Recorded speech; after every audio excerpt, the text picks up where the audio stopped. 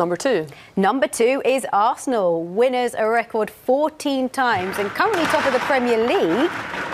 Which fans are travelling to the Emirates? 21. Number 21. Oh, it's Liverpool, winners for 8 times, but what an all Premier League tie. What a great tie that will be.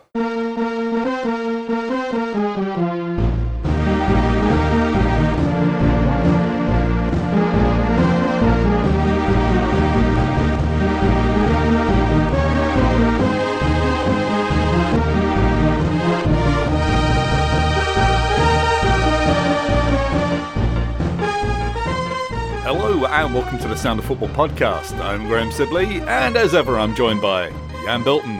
Hello. And Terry DeFellon. Hello. We're not in the studio this week. We've gone back to normal because last week was special. Last week was our now annual, as it turns out, fake draw. And it went really well. And it went so well I didn't even bother watching the actual real thing. I thought, no, I don't need to because I've had all my excitement. There's not going to be anywhere near as much excitement as I had doing the draw with the real thing. But if you remember, listeners, I was looking out for the game C1 versus C4. And unfortunately, this happened. Pot 1, Group C, is awaiting the first team. England, runners-up in Euro 2020. For a position of England in Group C, I will ask Riccardo Quaresma now. C4. C4 is the position of England. Yes, I'll be going to see England. Yeah, I'll be going to see England in Cologne. Yeah. Oh, great, isn't it? Yeah. Arse flare at the ready, I suppose, isn't it? Jan, you got to show me how to do it. It's easy once you've done it once, Grim. Honestly, I think you'll be brilliant at it. It's like riding a bicycle. It's a lot like riding a bicycle. Do I light it before I stick it in my arse or after? You can go freestyle, mate. It's entirely you got to own it. I think freestyle's not really the sort of term I want to be thinking about when I'm shoving a flare up my arse. There is genuinely no right or wrong way to stick a flare up your arse. Well, I'd hate to come up with some kind of social faux pas.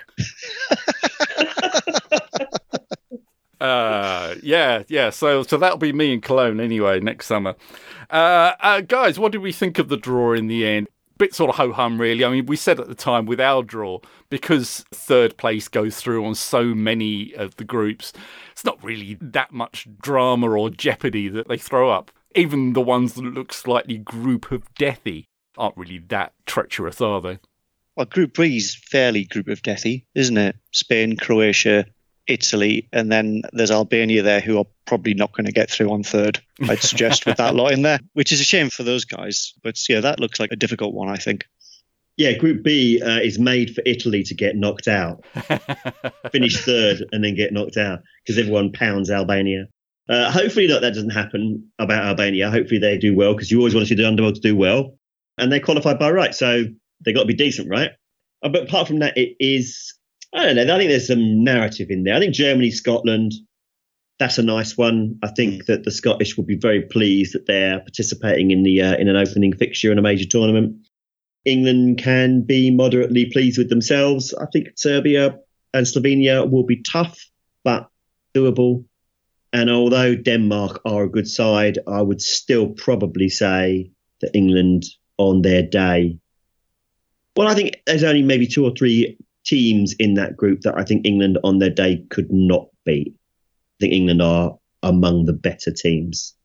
And we say this every tournament, but it's only in the last 1 or 2 tournaments that it's been actually true. Yeah. We did actually pick Scotland to go into Germany's group last week. One of the rare times that it actually comes off. What do we think about Wales' potential group, though? Because if they get through their playoff, and we made good noises about that last week, they've got Netherlands, Austria and France in Group D. Not a chance, mate. Sorry, Wales. Not a chance. Surely. Even the most optimistic Welshman would say that is Austria at the moment are proper good under Ralf Rangnick. He's really turned it round there. And the Netherlands and France are always going to be strong. That needs France to, blow up of their own accord. Yes. I think that's such a tough one for Wales if they make it through. Yeah. But they did really well in 2016, and that's how these things sometimes work, isn't it? So it's true. But, you are right, Terry. If you're a betting man, you would wager they're not going to do very well in that one. Absolutely. But there's an opportunity for them to surprise, which would be really great. Prove me wrong, Wales. Prove me wrong.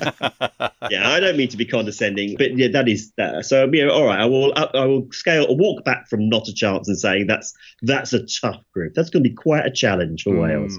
Yeah. Unfortunately, we did that in the group as well. We picked Wales in the same group as France. So yeah, our selections turned out pretty prescient in the end. As I said, I didn't watch the draw itself, but the actual football over the weekend was high drama, wasn't it? There was FA Cup action. Friday night started with some Women's Nations League stuff, and England were 2-0 down against the Netherlands at home, came back 1-3-2 in dramatic style, leaving it all open for this week's finale against Scotland. And of course, there's not going to be any shenanigans, is there? I know we picked it out at the start of this Women's Nations League where we thought there was the potential there of some kind of shenanigans to go on there, because whoever finishes top of this group that England are in gets to go to the Olympics. Well, they get a chance of going to the Olympics. They've got to play in the finals of the Nations League next February, and that's be 4 nations, one of whom is the hosts of the Olympics, France, so they're already going. Of the other 3 nations that are going to these finals, 2 of those will be going to the Olympics, including England as Team GB, which will obviously include Scottish players as well. So there is kind of incentive, unspoken incentive, for Scotland to let England finish top. Now, Scotland have finished bottom. They can't change that at all. But if England do finish top, and that would happen if they beat Scotland by a bit of a margin, then those Scottish players may be going to the Olympics next summer. How big a margin, Graham? They have to beat them by 3 more goals than the Dutch beat Belgium. That's the only time that this situation comes into play, is if England beat Scotland and the Dutch beat Belgium, then it comes down to goal difference. So if England run up a score, they would need to run up a score against Scotland to guarantee themselves that place in the finals of the Nations League and the chance of going to the Olympics. It's not a guaranteed going to the Olympics, this, but certainly you can't do it without it. Shenanigans in international football, huh? I'm just overthinking things, aren't I, Terry? No, I don't think you're overthinking it at all.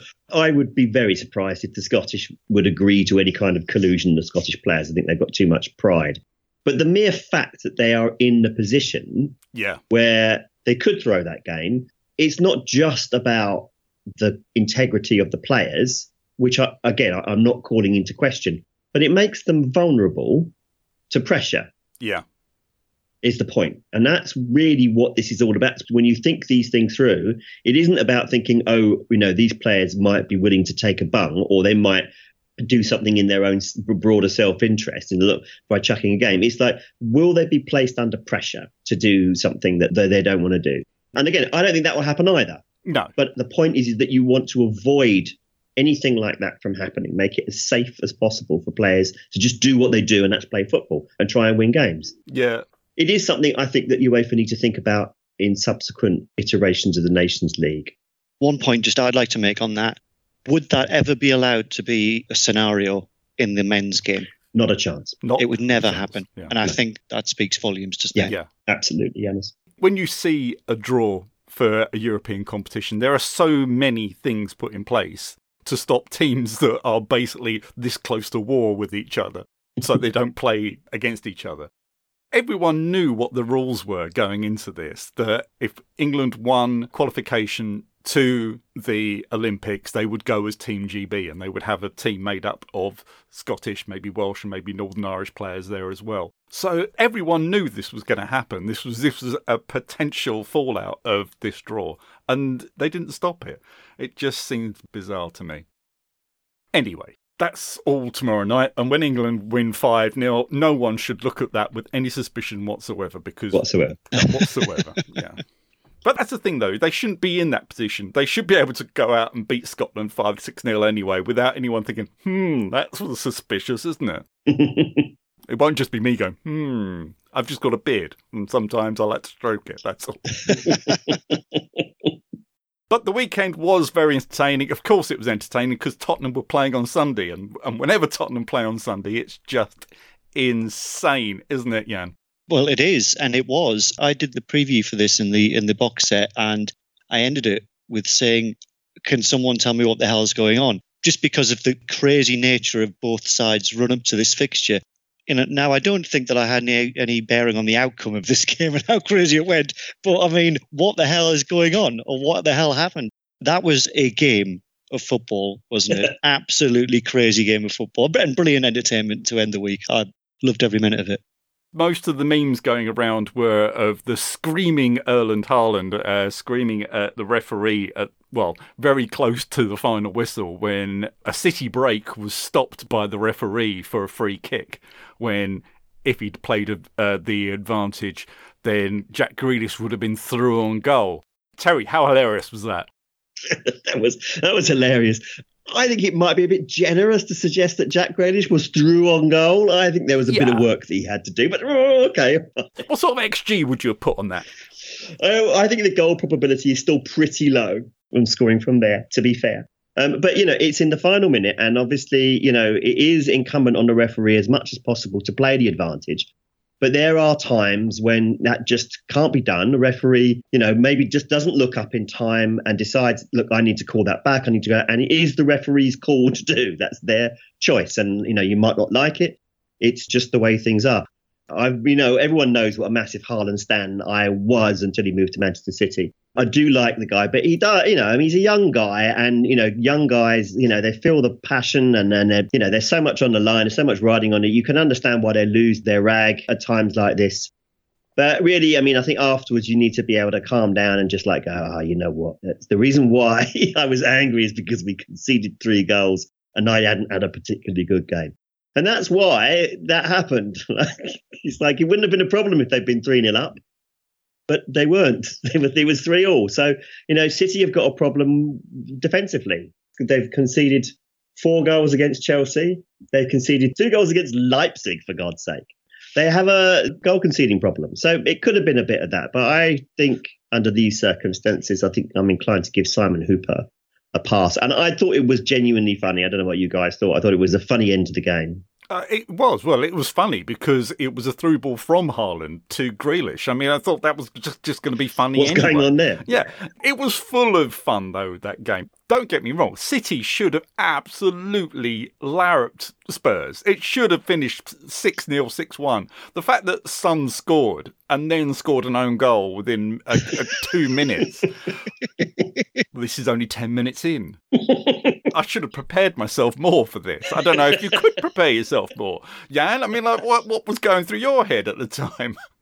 That was crazy enough. But then, the brilliance of Phil Foden's, the team goal that led to Phil Foden finishing it was absolutely stunning. And then, Lo Celso's goal itself was fantastic as well. It took his opportunity really well. So, it was entertaining in the right ways and in the wrong ways, if you know what I mean, in the crazy ways, but also in, the technical brilliance as well that was on display there. And I have to say, when Jack Grealish scored his goal, he knee slid right down the camera's lens, which was just poetry. It really was excellent. But I think the football gods were paying him back with the decision went against him at the end there, just for being so over the top. But there you go. And Jack Grealish, just at my point on that being pulled back, Jack Grealish is not a very fast player. I don't think he would have scored a goal. No. Very, very skillful player. Don't get me wrong. I think he's brilliant, but pace is not his game. So I don't think he would have got through. No, you're right. More drama will come next Sunday, I suppose, because it's Newcastle versus Spurs on Sunday. So God knows what's going to happen there. God, literally, just all bets are off on that one. I enjoyed all of Sunday's games, really, because Arsenal played on Saturday and won. So it made Sunday a hell of a lot easier for me. And I must say, with the early kickoffs, I was just watching them update and I was going, oh, look, Chelsea have had a player sent off. Oh, look, Liverpool are losing to Fulham at home. And it was just hilarious. I was just having a whale of a time.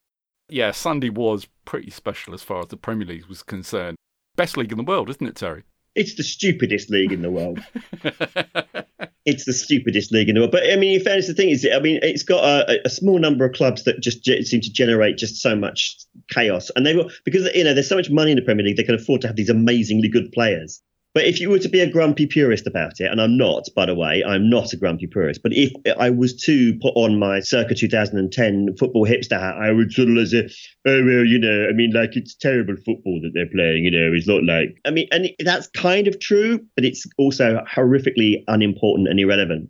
During that game, I was watching the Dortmund game, which was a gripping encounter between two top teams. And it was a really, really good game. Nothing like, it's a bit of afters at the end, but nothing like the kind of chaos that was going on. Like when I watched Chelsea City game, the 4-4, I thought this kind of game doesn't really happen in the Bundesliga.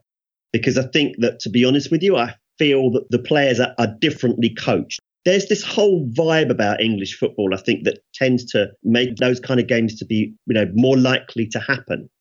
When you watch a game in Germany or in Spain or in Italy, you've got this constant drone of the ultras always singing and giving off this atmosphere. In England, the crowd are just like watching and engaging with the game. But it's only maybe at Palace or something like that where you get that kind of thing. And it's a different atmosphere. And I think it contributes to a different type of football. And I think that English football is why it can be so chaotic. And it even gets to the point where you've even got guys like Pep Guardiola and Jurgen Klopp, who are massively tactically disciplined coaches, just getting dragged down to this lower level. You watch City v Liverpool last week. It was like watching a game on Football Manager between two of the best football managers. They were moving around like very fast-moving chess pieces playing football. It looked rigid. It looked disciplined. It looked like the players knew what they were doing. And then you watch City against Tottenham and they're just being dragged down to this level because they're susceptible at the moment. This team seems to be susceptible to that. It can't impose its discipline on other teams. And it is kind of great. I mean, you love to see it. And I think it is good and people should stick to it and maybe not be quite so snooty. But I'm not confident that anybody is. I think everyone loves that kind of thing. But, it's just that it is a different kind of football, I think, that we're seeing for those kinds of. But you also get like Palace v West Ham, or West Ham v Palace, which was an okay game of football between two okay football teams. It didn't really offer much. And I think most of the crowd were fairly bored. But when everyone's really fully engaged, it's a wonderful thing to see. Yeah. Better than Millwall Sunderland, isn't it? Oh, please. I went to that fixture last year and it was. From the jeopardy of, am I going to get out of Bermondsey alive? The game itself was pretty turgid, and I understand it was the same again on Saturday. But not in the next round of the FA Cup, though, Graham. No, not at all. But before we get on to that, I must tell listeners that Terry's football hipster hat is actually reached its post-ironic phase now. It's a baseball cap with football hipster written on it. And it goes in and out of fashion. And right now, I think it's up for about 60 quid on Vinted. So it's really, really good. Get in there. Someone for Christmas would really love that. But yes, let's talk about names in hats, shall we? Or names coming out of hats, Jan. And yeah, the next round of the FA Cup, of course. Who did Sunderland get? They got the Dirty Mags. Stinking up the Stadium of Light. Not at the O3 Arena, then. Not the other, it's not. So, so just some background on that for those that don't know. So we went through this crazy period of when we played Newcastle, when we were back in the days when Sunderland were in the Premier League, which is a long time ago. And we just went through this crazy run with Newcastle where we beat them 6 times in a row. I think it was 5 or 6. And whenever we played them away, we tend to beat them 3-0 at St James's Park, which was then rechristened by the Sunderland faithful as the O3 Arena, which I thought was a brilliant bit of banter. However, when they park their tanks up on our lawn the other side of Christmas, I think it's going to be a very, very different game. Strangely, my friends from that are Sunderland supporters and from up there are really looking forward to this. Because they're mad sadists, clearly. I mean, I saw Newcastle play. They played Manchester United on Saturday night, didn't they? Yeah. I had more than one eye on that, and they were just brilliant. The scoreline, I think, flattered Man United. I thought Newcastle were excellent and by far the better team. but I don't think I'm going to see Tony Mowbray knee sliding down the touchline in his expensive Armani suit like Paolo Di Canio did.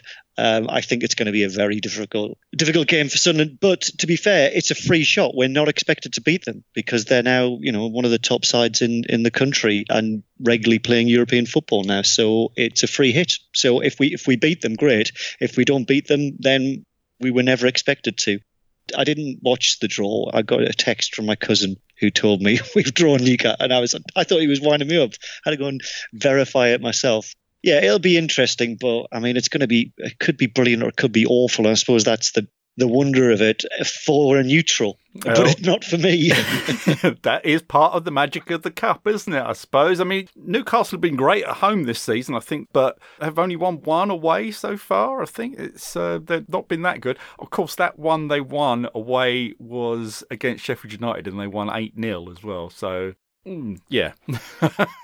I'm not saying that's for that to you. It's a strong argument to say that Sunderland are better than Sheffield United right now. Oh, yeah. Well, yeah, that's because Sheffield United honk. Sheffield United lost 5-0 at Burnley at the weekend. Yeah.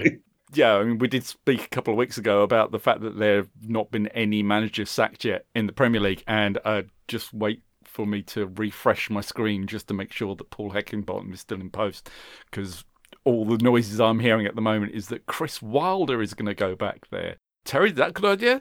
That's a wild idea. Very good.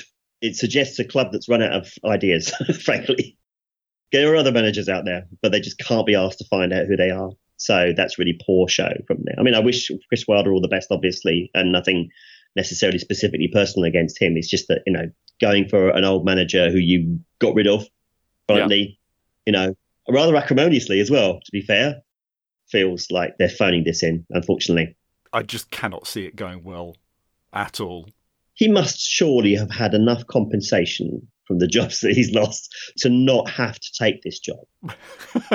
Unless there's just an attachment with it and they just want to... Yeah, but as well as that, it could well be that they can't get anyone else.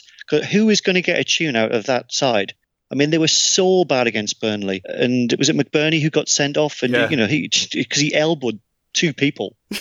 Yeah, he was lucky the first time. And then he tried saying, I'll see if I can do it better next time. It was just I know what I'll do. This is really going to help this our attempt to stave off relegation. I'll just go and elbow people in the head. So, yeah, they were rubbish. And for a team like Burnley, who are second bottom, to put 5 past them, I just wonder whether Chris Wilder's the only person they can actually get. This is perfectly true. Yeah. Who have Sheffield United got in the Cup? They've got Gillingham away. Away to Gillingham. Away to Gillingham. Right, okay. They're going out, aren't they? Yeah. Oh, no. I reckon Gillingham will do them 4-0. That's a great banana skin. That's where the TV cameras should be, I think. They probably won't be, because they'll probably want to go and see Arsenal versus Liverpool, because that's such a draw. A game that happens twice a year anyway, and would probably happen later on in the Cup when both teams are still in it. But those are the two picks of the round, though, aren't they? The two standout fixtures is Sunderland, Newcastle, and Arsenal, Liverpool. But it did lead to a rather interesting point of view from one of the great voices of football over here in England, Jeff Stelling. He came up with a novel idea, didn't he, Terry? He did. He thinks that it should be a good idea to seed the FA Cup draw from the third round. By that, I assume what he means is to have the smaller teams seeded against the larger teams, and presumably, preferably, at home. Yeah, so instead of leaving it all up to collusion and everyone thinking, certain balls left on the radiator so you know which ones to pull out, actually keep things separate. And in many ways, we have separate draws in the FA Cup in the qualifying stage where they are separated on a geographical basis, obviously just to keep costs down for teams down there. And we also have seeded draws in the League Cup as well. And that seems to work okay. But Terry, they do it in the German Cup, don't they, as well? They do. So the German Cup is a much, much smaller competition than the FA Cup, but it is Germany's domestic knockout competition. And so you've got teams who win from the lower leagues, from the Regionalliga and the third division, which is a national league. And the Regionalliga is a regional league, and each of them have their own regional cups. And the winners of those cups get a place in the first round of the DFB Pokal. And that can also mean clubs from lower down the fourth tier. Regionalliga is fourth tier, but there's the fifth tier, which is Oberliga, and down. And they participate in this same competition. So if they make it through and win, and it happens, then they get these buys through into the first round of the cup. And then what happens is that all of those teams, plus the teams from the national third tier, are put in one pot, and that is the home pot. And then all the Bundesliga 2 and Bundesliga clubs are in the second pot, and that is the away pot, which means you've got the best chance of the team from the lower leagues drawing out a top team. So you can get anyone from there. Sometimes you get a bad draw and you get a second division team. But if you win that draw, you get another chance. You get put in a separate pot and an opportunity of a home draw. For example, Saarbrücken this season, so they got into the first round, they drew Karlsruhe from the second division. And they must have thought, Karlsruhe, well, would have preferred to have had Bayern Munich or Borussia Dortmund. Be a nice big payday. Oh, well. So they beat them. And who did they draw in the second round? Bayern Munich at home. Fantastic. And of course, as people may have heard, they beat them 2-1 in normal time, which is outstanding. So, that for me is the magic of the cup right there. I think that is absolutely brilliant. Now, I feel that this is probably the emotional soul of Jeff Stelling's argument. I think this is kind of maybe, he might not follow the German game that closely, but I feel that if he did, he would look at that and say, yeah, this is what I'm talking about. This is the kind of thing that you want to see in the FA Cup. And you can understand that point of view, even though I'm not quite willing to commit to whether or not I think it's a good idea. Yeah. And it sounds like someone is trying to force the magic of the cup here. Well, there is that. I mean, at first I kind of rolled my eyes when I first heard it and thought, well, you can't mess around with the FA Cup. It's a very, very important competition to smaller clubs and can generate a lot of revenue for them. So you can't go messing around with it. But the more I thought about it, the more I thought, well, it is going to benefit the smaller sides if you, and I'm sorry, I can't think of a better way of saying it other than smaller sides, the smaller clubs. It is going to benefit them because they've got more chance of playing a bigger team and getting a payday, which is really what a run in the FA Cup is meant to be for them. But it does mean that there's more chance of them getting a bigger club, as we've said, which means there's less chance of them ever progressing, which is difficult when you think about this being a sporting competition and you're supposed to decide it on merit. So in principle, I haven't really got a problem with what Jeff Stelling said at all. I think it's a really good idea, but I just think we need to think about it a little bit more because it's almost a little bit patronizing to the smaller clubs to say, well, you're never going to make it anyway, so why don't we just bung you some cash in a more or less arranged fixture? I know that's a strong way of saying it's not exactly arranged, but you take my point. We're trying to engineer these fixtures. So, I just worry about the sporting integrity of a competition that already is not as popular as it used to be. I just think we need to be very, very careful. Yeah, I suppose what half of it is having that feeling in mind where you're thinking like, well, it's not as popular as it was to some people anyway, and thinking, well, what can you do to juice it up a bit or make sure that you always have that jeopardy in there? I don't think that people don't want to see ties like Arsenal-Liverpool in the third round. You've got to think, what's the grift here? What isn't being said here? Is it because you're worried that the fact that one of Arsenal and Liverpool is going out the competition, and that's a lot of fans who aren't going to be bothered with the FA Cup after the third round? There could be a bit of that. Sheffield United going away to Gillingham has come out of the draw like that. That's part of the magic in the fact that these games do come out naturally. Of course they do. It's that's the whole thing about it being random. But I think if you force that, you take a little bit of that away. There's also unintended consequences that I'm sure would only become apparent once you actually put this in place. Would we lose something? Are you trying to force recreate something like an Arsenal Wrexham from 91, where you've got the lowest team in the previous season against the highest team from the previous season, and then Wrexham go ahead and win? 99 times out of 100, it doesn't happen like that, but that's why you've got to go back 30-odd years to find examples of it. Yeah, I'm with you, guys. I'm not sure whether or not it's a bad thing or a good thing. It's just a thing, isn't it? That you can see the benefit from the commercial perspective, because also from the point of view of the FA, whose job it is to make certain that they keep this contest interesting. So just to be clear, and we've said it before, the FA Cup at its earliest stages generates, for those clubs that even get as far as the third or fourth qualifying round, generates thousands, tens of thousands of pounds. for non-league football clubs, which is absolute game changers for a lot of them. So, it's an important tournament, and that money comes from prize money. And so you have to have high prize money. So you have to have interest from sponsors and from TV broadcasters, both domestically and internationally. And so it's very important that when you mess with the FA Cup, that you do it right. Otherwise, you could lose interest and then lose money. So it's vital that any changes that you make are properly thought through and discussed, preferably by us, but presumably by others. But the commercial benefits are you get all of your upsets out of the way in the early stages of the tournament. And then in the latter stage of the tournament, the likelihood is then you'll have the Premier League teams, which are the ones, frankly and bluntly, that the sponsors and the international broadcasters in particular, and yes, the domestic broadcasters, want to see, because they're the ones that carry the big ratings. They're the ones that get the eyeballs. I hate to say it, but it is true. Though in that world, they're not interested in underdog stories. That kind of romance just doesn't really mean anything to them because it doesn't benefit them. And we're also talking about very cold, hard numbers here. We're not talking about the warmth and loveliness and the magic of the cup. But these things have to be borne in mind again for reasons before. If this was a League Cup, if this was the Premier League, we were talking about, we would be, thinking, commercialism. But because the FA Cup has that particularly special role and an essential value, then it is important that we should take these things a little bit more seriously and be careful about them. Arsenal v Liverpool will get millions of viewers to whoever streams that, whether that be ITV. ITV will sell a lot of money in advertising. It's one of the reasons why they bought the FA Cup in the first place. So it is for games like that. And there's no getting around that. Now, if they could take a look in later rounds, you'll be guaranteed, an Arsenal v Liverpool or something like that. Then they might go, oh, okay, well, fair enough. Then we can do it this way. So you can see the appeal. As someone who's followed the DFB Pokal for some time, I think it's a cracking competition. And I think it does work. I don't think personally that that it would be a problem if England were to do that. And I don't foresee too many problems with that. You still get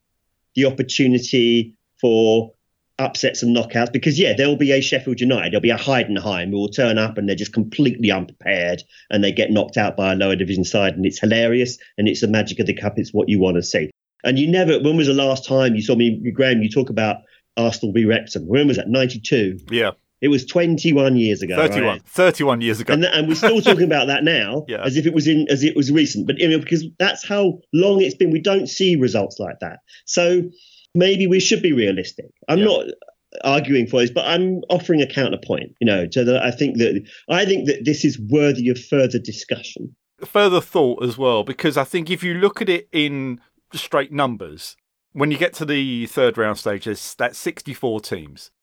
20 Premier League teams, 24 Championship teams, and 20 teams that have come up through the first two rounds. So a mix of League One, League Two, and some non-league teams still in there.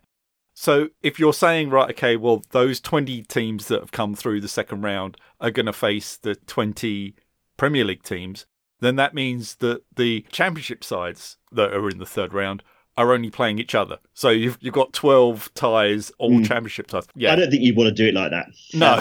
No, I don't think you want to do it like that. Yeah. I mean, there'll be a good chance that the teams that have come through from the first round and the qualifying rounds, they may well still end up facing Championship sides. I just think that you just have to do it that way. I think otherwise it's not really fair. And that's basically how it works in Germany. Right. So you can still face, like I said, Saarbrücken, they played Karlsruhe. They would have wanted Dortmund or Bayern, they had to play another round before they got there. So let's not get too carried away here. We're not looking to completely rig it so that the smallest teams play the biggest. But I think the idea of seeding them so that you've got maybe a little bit more of a balanced or unbalanced fixture for the third round, I think that's too much heresy, personally. Yeah. Final thoughts, Jan, on that? No, I completely agree. I think you couldn't do it just set up against the Premier League sides. I think that would really go against the spirit of it. But I still think it's a big, if Eastleigh, for example, got Sunderland, instead of us, that's a huge game for them. That's a game. So, or Leeds or someone like that, it's still a massive game for them. So I don't think this Championship draw would be a consolation prize for them. You'd hope to get someone like Liverpool, but if you go to the fairly big team, then you'd be all right. So it's definitely an idea that's got merits, and it definitely should be explored, because I think there might be something in it. Definitely. What do you guys think of the fact that we have draws at every round? I mean, maybe people from other parts of the world may not understand that the FA Cup is drawn every round. It's not like a bracket that is drawn up at the third round stage. Do we think that might be a possibility? Would that be a workable solution if you had the third round draw was the draw for the whole thing and you just had a massive bracket and people would be separated until the final? I'm not sure how that would work. Sorry, I don't think I understand. Yeah, like in snooker. So like a wall chart. Yeah, and if you had a wall chart of an FA Cup and you just wrote all the names down. And I see. Right. Okay. Yeah, I get it now. Okay. Yeah. Sorry. Yeah. No, I don't like the idea of that. Because part of the beauty of it is its random nature, and I think that I think you really would start messing around with the old competition then, wouldn't you, if you did that? Yeah, I agree with you. Yeah, well, there you go. Well, of course, the third round of the FA Cup doesn't come around till January. That'll be our first box set of the new year because we take Christmas off. In fact, we've only got 2 more box sets left this year. Would you believe it? I know, exactly. Yes, someone's got to go and do their Christmas shopping, haven't they? Maybe not this weekend because there's lots of good football on telly. Lots of top-of-the-table action across lots of leagues. Do you know what? I'm not going to put Tottenham in the box set this week. I'm not going to put anything up against it because I know everyone will want to watch Newcastle versus Tottenham because it's just chaos, and so you've got to watch it. So I'm just going to leave a gap in the box set, but there's still going to be 3 games for you to watch on Sunday, starting off with Arsenal women versus Chelsea women, top 2 in the WSL. If Chelsea win, that's pretty much the season over, I reckon. But in Germany, Stuttgart by Leverkusen. Leverkusen having a little wobble, Terry?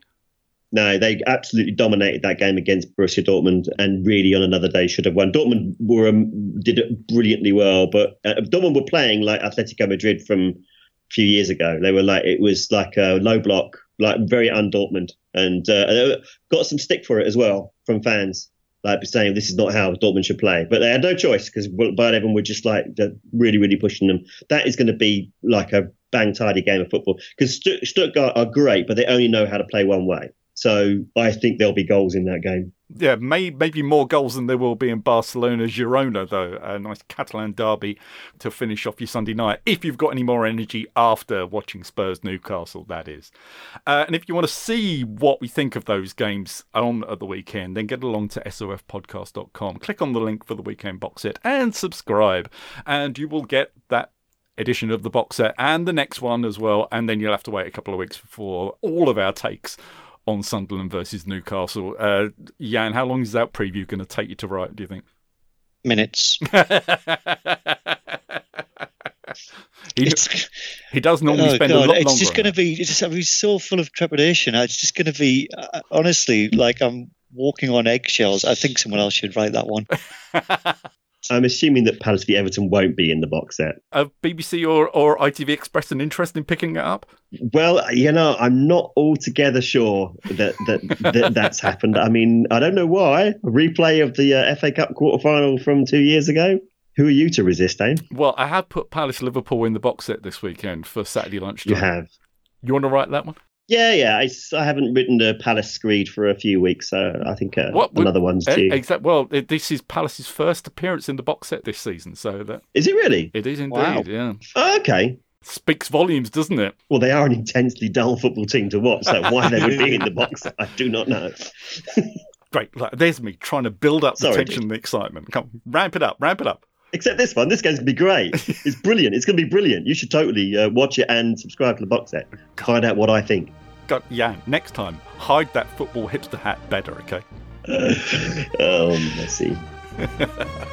But that is all we have time for this week. So from me, Graham Sibley, from Jan Bilton, and from Terry Feather, it's goodbye. Goodbye.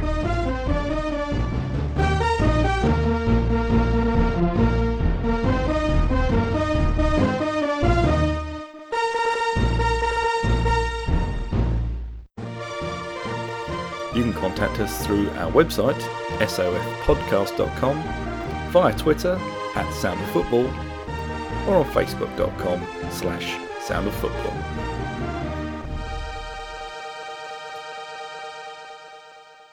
Oh, we said that at the same time, didn't we? We're almost on top of each other there, Terry. Matron.